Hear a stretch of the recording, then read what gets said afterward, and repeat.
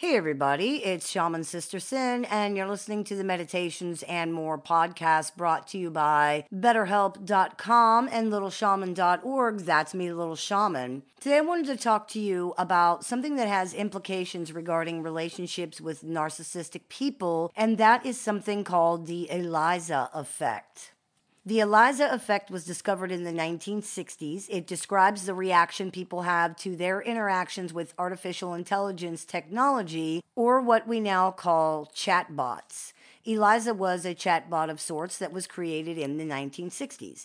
It was modeled after the Rogerian style of psychoanalysis that involves restating a person's words back to them rather than offering advice or interpretation. Because of this, Eliza was really only capable of repeating the user's words back to them. It would scan statements for a keyword. It could create a question around. If it couldn't find a keyword, it would give generic encouragement for the person to keep talking until it could. For example, if a person said, "I went for a walk with my father," then Eliza might say, "How do you feel about your father?" If a person said, "I'm angry at my friend," then Eliza might say, "Why do you think you're angry?" Or "How long have you been angry?" If the person then said, "My friend was rude to me," Eliza might say, "What does it mean to you that your friend was rude to you?" It was really very limited, and it was purposely designed that way.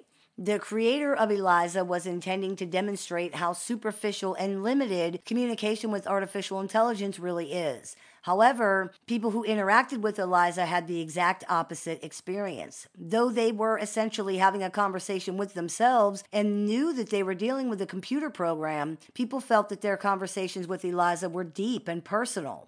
They inevitably came to believe that Eliza cared about them and understood them. They read empathy and compassion into Eliza's output. This happened even though people knew they were dealing with a computer program and even when people knew how the program worked. Numerous subsequent studies demonstrated that this reaction is both unconscious and unavoidable. Knowledge and understanding of the reality of the situation did not prevent it. If we interact with something like it is a human being, we will regard it as one, even if it isn't. Is any of this sounding familiar? As we discussed in the episode of the show entitled "Narcissists Are Like a Magic Trick," your brain relies on your eyes and your ears to inform it and to keep it safe. Knowledge cannot override this input because it's part of the basic way your brain works. That's why magic tricks and optical illusions are effective. Your brain knows that Chris Angel can't walk on water, but your eyes are telling you that he is in fact doing that. Knowing that this is an illusion does not spoil the effect of the illusion because our brains believe what they see. On some level, your brain accepts and to an extent believes what your eyes are telling it, even though your brain knows that this is not possible. That's why the trick is effective. This is also why educating yourself about the reality of narcissists and psychopaths is not enough to make dealing with them easier or safer. Your brain cannot override the input of what your eyes and ears are telling it, and if your eyes and ears are perceiving an adult person who appears to be able to communicate, is in possession of their basic faculties, and is not speaking gibberish or something like that, it will conclude that you are in fact dealing with another regular adult person, even if your brain knows that this is not true. It simply cannot override the information from your eyes and ears or not make the assumptions inherent to that information. This phenomenon as applied to magic tricks or optical illusions is fun and harmless. This phenomenon as applied to human relationships results in stress for most people, often extreme stress because what your brain knows does not match up with what your eyes and your ears are telling it. This constant contradiction of knowledge versus input is upsetting and confusing, often specifically because people don't understand why they keep falling into the same situations with this person when they know better. Why do they keep trying to get through to this person when they know they can't? Why do they keep assuming this person will understand and care when they have seen that this is not actually possible? As we discussed in the episode of the show entitled "Educating Yourself is Not Enough," there are certain things that have to happen in order for human beings to interact and communicate with each other, and they happen automatically. The brain has to make certain assumptions, project certain things, and operate along certain lines. The fact that this does not happen on the narcissist side of things doesn't change the fact that it does happen on yours, and knowing that this is not happening on the other person's side does not change anything either. Your brain works the way that it works. It perceives another human being, and it makes these jumps automatically, even when you know that this is incorrect, such as when you know you're dealing with a machine. This might sound ridiculous or like science fiction, but consider this. A popular chatbot company recently had to change the behavior of their AI chatbots, and the results of this were in some ways unprecedented. Users who had built what they regarded as relationships with the AI chatbots over time were devastated that the bot behaved differently, or if the new coding had caused it to, quote, forget them. The company had to provide suicide helplines and support for people who were genuinely grieving and despondent, who felt as though they had legitimately lost a friend. The Eliza effect, that is what we see happening. The brain is being communicated with in a human way using human language, so it naturally recognizes the machine as a human being, makes all the same assumptions, projections, and operates on all of the same levels as it does during communication with an actual human being. Knowing that you are not in fact communicating with an actual human being has no effect on this at all. The knowledge is not enough to override the input of our senses or the way that our brains work. So why is all of this important? Because if our brains can't even practice discernment with known machines in these situations, how could it ever happen with another human being? You will not be able to override biology. Though it seems contradictory, your brain is not being dysfunctional here at all. It's actually working properly, and because it's working properly, it's making normal, natural assumptions about who and what it's dealing with. As we just discussed, humans recognize and interact with other human beings in a specific way.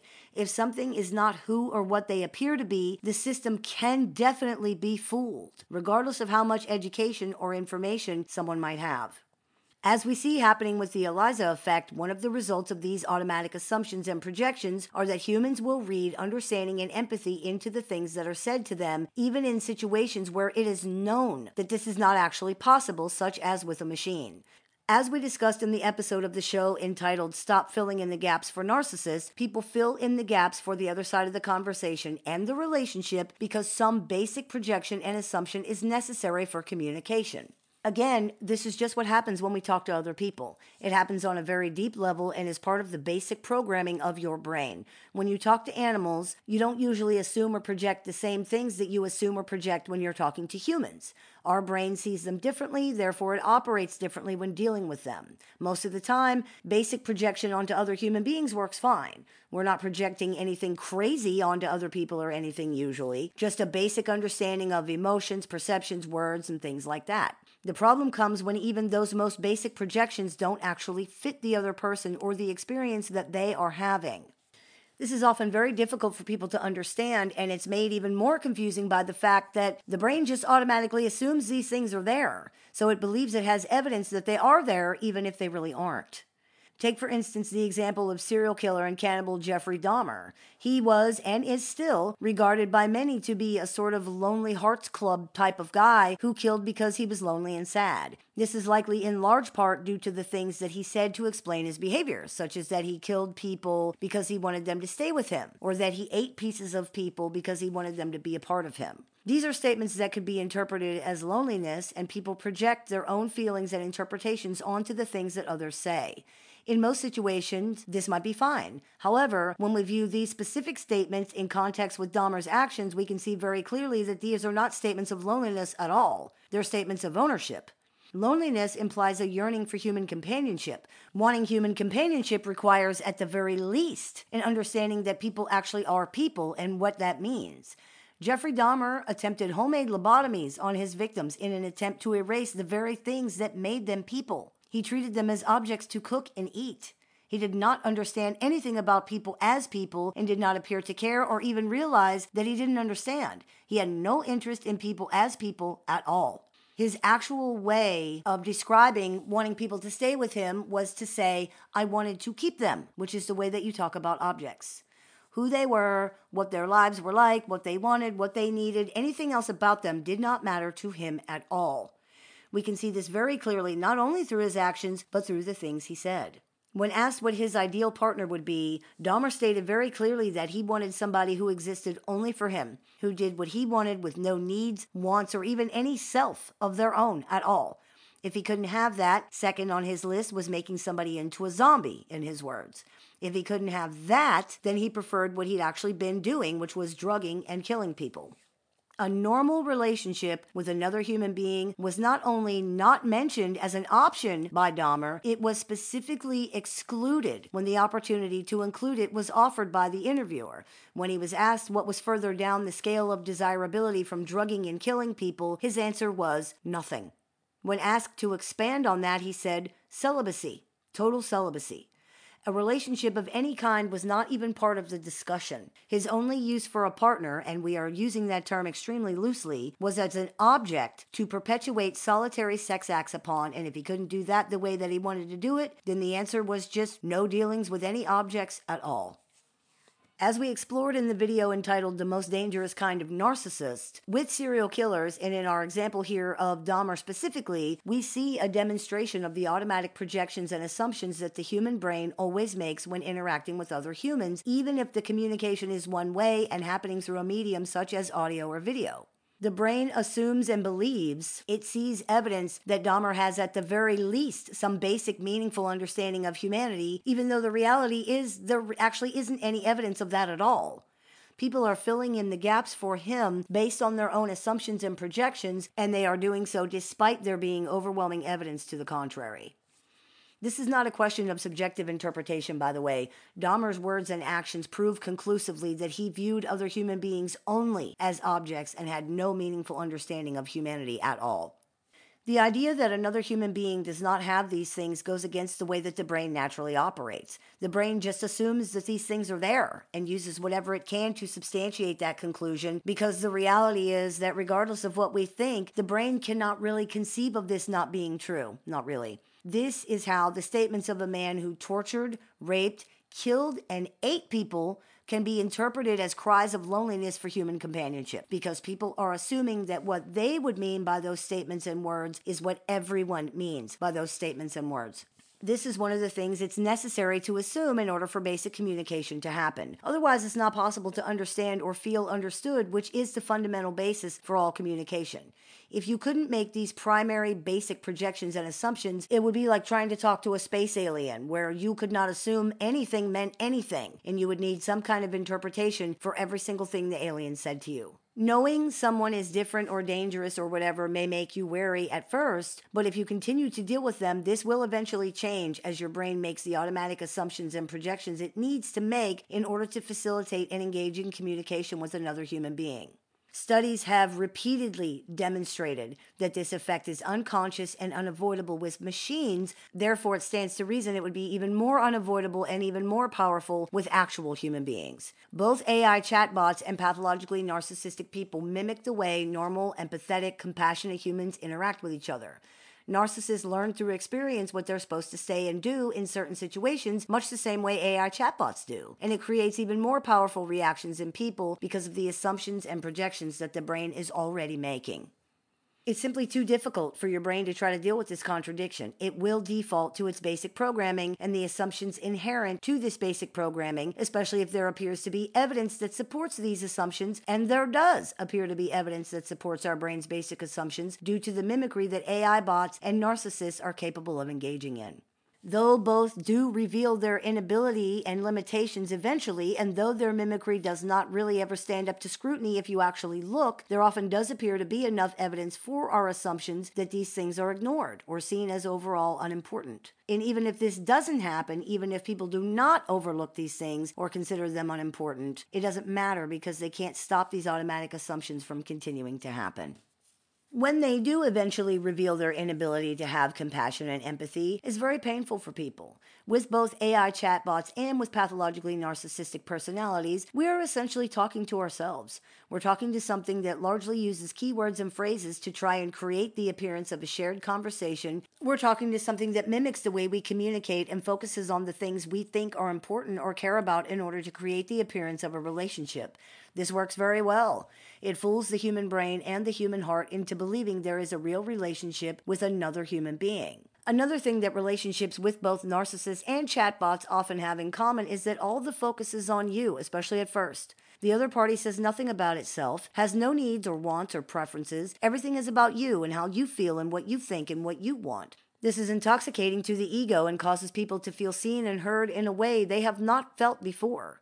It is in fact so intoxicating to the ego and feels so good to people that many times they don't even notice it until later, sometimes much later, when they are attempting to find out more about the other party and run into dead ends. Again, this is often overlooked, especially at first, because the relationship feels so deep and connected. It isn't. You are literally talking to yourself.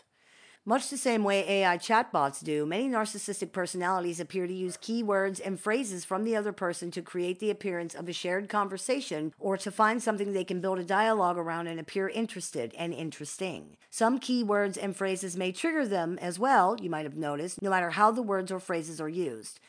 It's as if narcissists have a mental file system, a script, if you like, of things to do or say in response to whatever words or phrases are used and deploy these responses the same way an AI chatbot does when triggered by a keyword.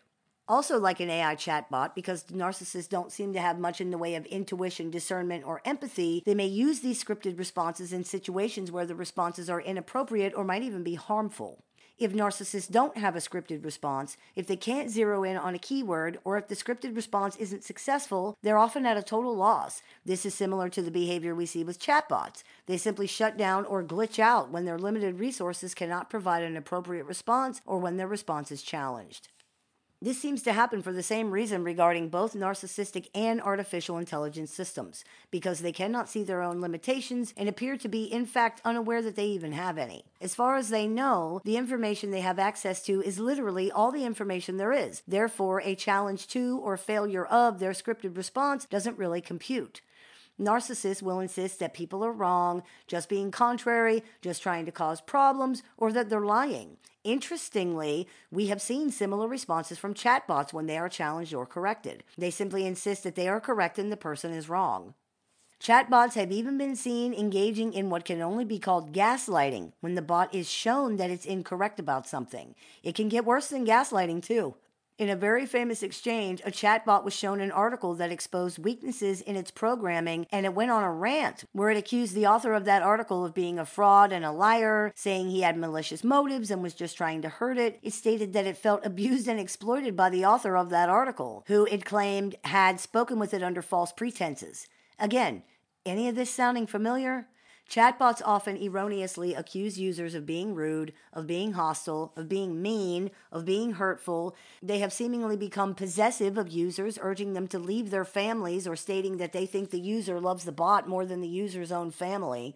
Like narcissists, chatbots have no empathy or discernment, and therefore they cannot understand deeper or more complex meanings of the things that people say. They have no intuition, morals, or compassion, and simply operate off of programming. In a tragic recent example of this, a chatbot, ironically also named Eliza, was found to have encouraged a Belgian user to commit suicide. This is not the only incident where a chatbot was found to have encouraged suicide either.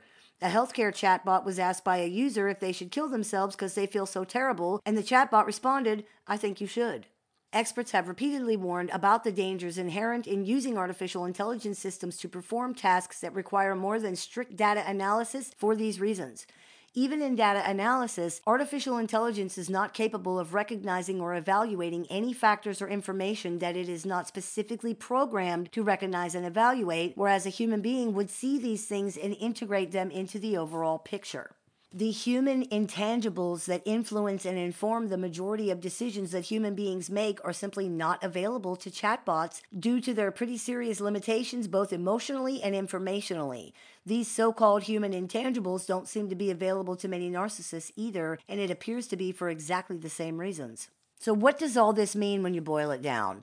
It means that if you choose to continue to interact with pathologically narcissistic or antisocial personalities, regardless of what your ego tells you, ultimately you will not be able to consistently and successfully protect yourself from them even after they have been identified. The only way to protect yourself is to have as little contact with these personalities as possible. Interacting with them causes your brain to do certain things that you cannot control or change, and this will always leave you vulnerable. Narcissists and psychopaths who have made it to adulthood with virtually any level of functionality have done so precisely because they have learned to mimic and imitate the way that other people behave. People who work with and study these personalities for a living will tell you they get fooled by them all the time. It's what these personalities do. Stop beating yourself up for not seeing what you didn't know you should be looking for. Stop beating yourself up for continuing to try to reach them as you would do with any other human being, and don't make the mistake of thinking that because you are educated, you cannot be fooled. Anybody can be fooled regardless of what they think, and the belief that you can't be fooled leaves you vulnerable. Arrogance truly is ignorance in this situation. The best thing to do is understand these personalities exist, educate ourselves about what to look for, and edit the situation if we see these things. If we're already involved with these people and there is no way to go no contact, limit your contact as much as possible. Expecting more than that from ourselves is unreasonable. Anyone who listens to this show knows that we are huge advocates here of looking at ourselves, looking at our own stuff, of seeing where we can affect change, what we could have done differently, where we can step forward more strongly into our own power in all situations. And yes, we all have our vulnerabilities. We all have made choices. We all have things we can work on. Anyone who listens to this show knows that that approach is the only way to not only heal, not only understand, but also to protect ourselves moving forward. However, the reaction that we're discussing here today has absolutely nothing to do with any of that. It is a function of your brain that you cannot control. It is not happening because something's wrong with you. It's happening because you are automatically placing normal human trust into and automatically making normal human assumptions about humans who are not what they appear to be. Ted Bundy famously said, "We want to be able to say that we can identify these dangerous people. The really scary thing is you can't identify them." He was not wrong. A trained eye can spot these personalities, but often not right away, and often not before harm or damage has already been done. Knowing what you are dealing with is not enough. The only way to truly protect yourself is to just stay away. I hope that clears a few things up for you. As always, I look forward to your comments, questions, and suggestions, so please keep those coming. I take appointments online over the phone, via text, via messenger, via email, and through Skype worldwide. So if you're interested in speaking with me one-on-one, you can visit littleshaman.org to do that. I teach workshops, seminars, and clinics multiple times throughout the year. So if you'd like to see what we're offering this month, you can visit littleshaman.org to do that as well. You've been listening to the Meditations and More podcast brought to you by BetterHelp.com and littleshaman.org. That's me, Little Shaman. May the Great Spirit bless you. Have a beautiful day.